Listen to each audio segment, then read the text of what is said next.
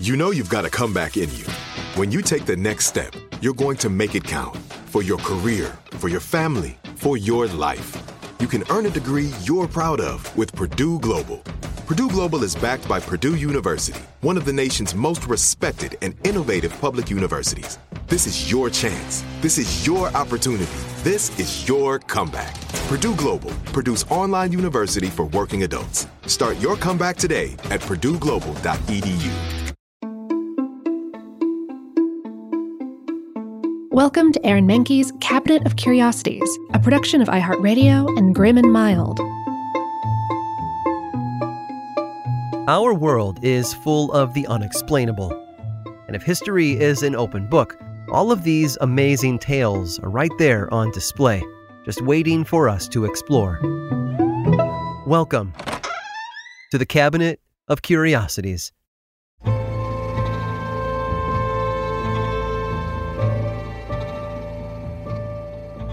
The Cabinet of Curiosities is no stranger to premature burials. In the past, for example, we've covered safety coffins, built with bells and other mechanisms to let those on the surface know the person below them was not, in fact, deceased.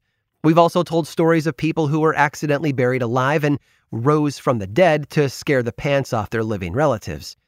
John McIntyre, however, is a different kind of burial story entirely. He lived in Edinburgh in the early 1800s, a time when body snatching was an easy way for ne'er-do-wells to make the money. People, often men, would dig up freshly deceased bodies and sell them to medical schools, which were in desperate need of cadavers for educational purposes. It was a competitive industry, and body thieves, or resurrection men as they were called, resorted to inventive ways to pilfer corpses without anyone noticing. For example, one method involved digging a hole about 20 feet away from the grave that was big enough for a person to fit through.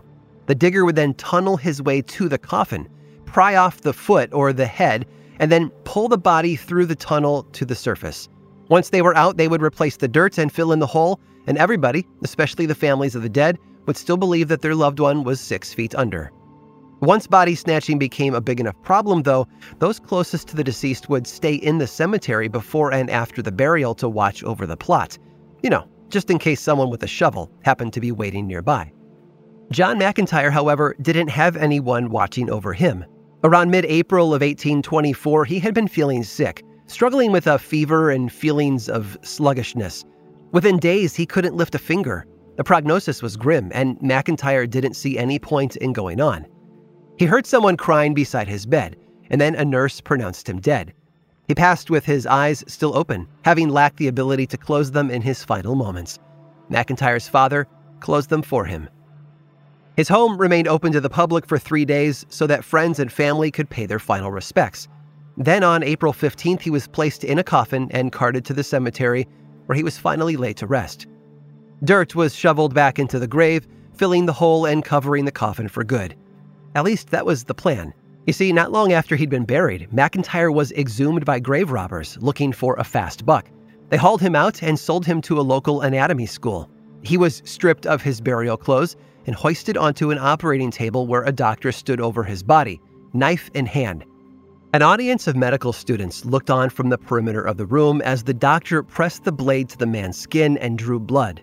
McIntyre, as if freed from the bonds that had rendered him immobile all this time, sprang to life in front of everyone. People gasped and screamed. The dead had risen before their eyes. Well, sort of. John McIntyre hadn't really been dead. Whatever illness he'd nearly succumbed to had simply placed him in a trance. He couldn't lift his arms or move his legs. He couldn't even blink his eyelids.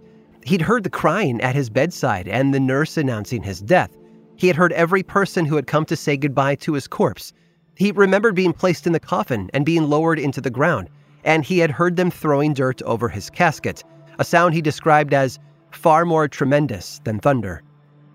McIntyre had heard and felt nearly everything that had happened to him, from the time at which he had died all the way up until when he finally woke up on the operating table. When the doctors realized that he was still alive, they helped him with all the tools at their disposal, and according to McIntyre's own account, in the course of an hour, I was in full possession of all my faculties. It's terrifying to think what might have happened had the body snatchers not dug him up, how he would have perished alone, trapped below the soil, unable to call out for help. Crime doesn't pay, but every once in a while, it can evidently save a life.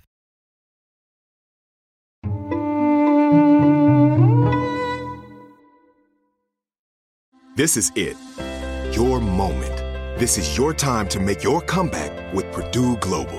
When you come back with a Purdue Global degree, you create opportunity for yourself, your family, and your future. It's a degree you can be proud of, a degree that employers will trust and respect. Purdue Global offers working adults like you over 175 flexible degree programs to meet your specific career goals. These include associate, bachelor's, master's, and doctoral degrees and certificates. Purdue Global degree programs range from nursing to business to communication and more. Whatever your interest, we have the degree that will move you forward. You have the knowledge, you have the experience. Now it's time to get credit for the work you've done and earn the recognition you deserve with Purdue Global, Purdue's online university for working adults. You know you're worth it. We do too. So don't wait another second to get the degree that will take your career to the next level. Start your comeback today at purdueglobal.edu. Hi, I'm Cindy Crawford, and I'm the founder of Meaningful Beauty. Well, I don't know about you, but I never liked being told, oh, wow, you look so good for your age. Why even bother saying that? Why don't you just say you look great at any age, every age? That's what Meaningful Beauty is all about. We create products that make you feel confident in your skin at the age you are now. Meaningful Beauty. Beautiful skin at every age. Learn more at meaningfulbeauty.com. Right here, right now. Find your beautiful new floor at Rite Rug Flooring. Choose from thousands of in-stock styles, ready for next day installation, and all backed by the right price guarantee. Visit riterug.com. That's RITERUG.com today to schedule a free in-home estimate or to find a location near you. 24-month financing is available with approved credit. For 90 years, we've been right here, right now. Rite Rug Flooring.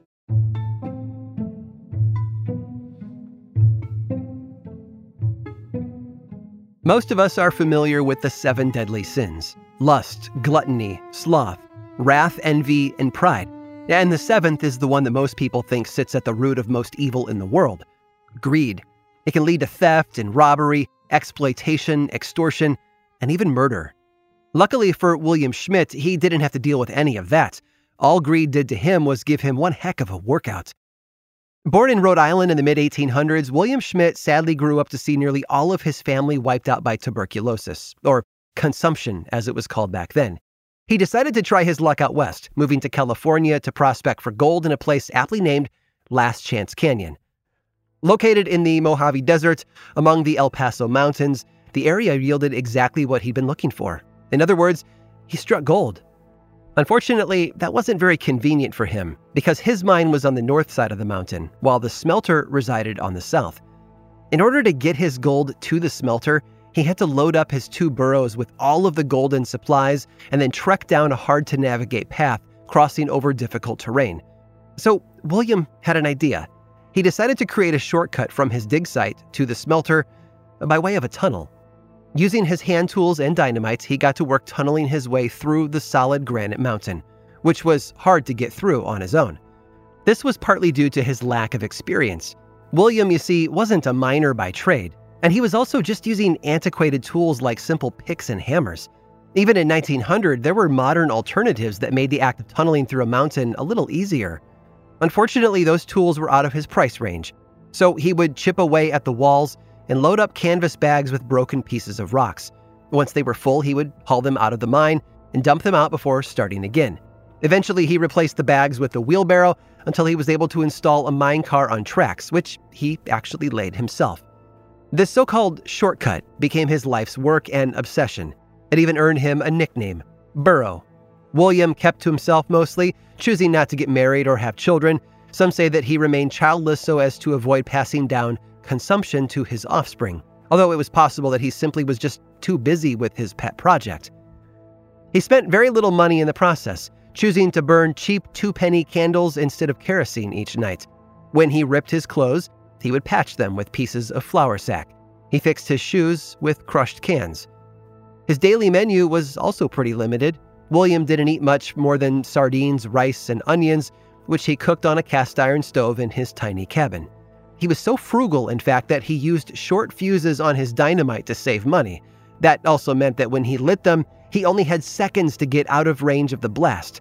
It wasn't uncommon for William to hobble out of the tunnel, bloodied and hurt from falling rocks caused by the explosion. Those who knew him thought that he was suffering from a mental illness, perhaps even a breakdown of some kind. After all, who would subject themselves to such punishment, all to save a few hours on donkey back? But at a certain point, it was no longer about making a shortcut. The tunnel became something more. It became a testament to his unbreakable will. It became a legacy. In 1920, that legacy was put to the test when a road was created between the canyon and Mojave, covering the exact ground William had been trying to bypass with his tunnel. But he didn't let it stop him. He'd already been digging for 20 years and saw no point in stopping now. He continued to chisel and carve his way through the mountain for another 18 years. By the time he finished in 1938, his tunnel measured half a mile long. He moved nearly 6,000 tons of granite by himself, all for nothing. The new road had already given miners easy access to the smelter in the south, but William didn't care. He'd already gone too far to just stop. And after the tunnel was finished, he didn't even end up using it for himself. He sold the rights to it to another miner. Was it the best use of his time and energy?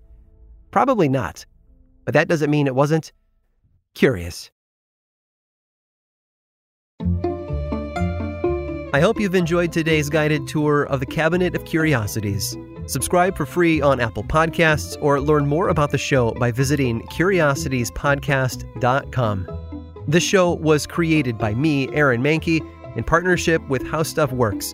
I make another award-winning show called Lore, which is a podcast, book series, and television show, and you can learn all about it over at theworldoflore.com. And until next time, stay curious.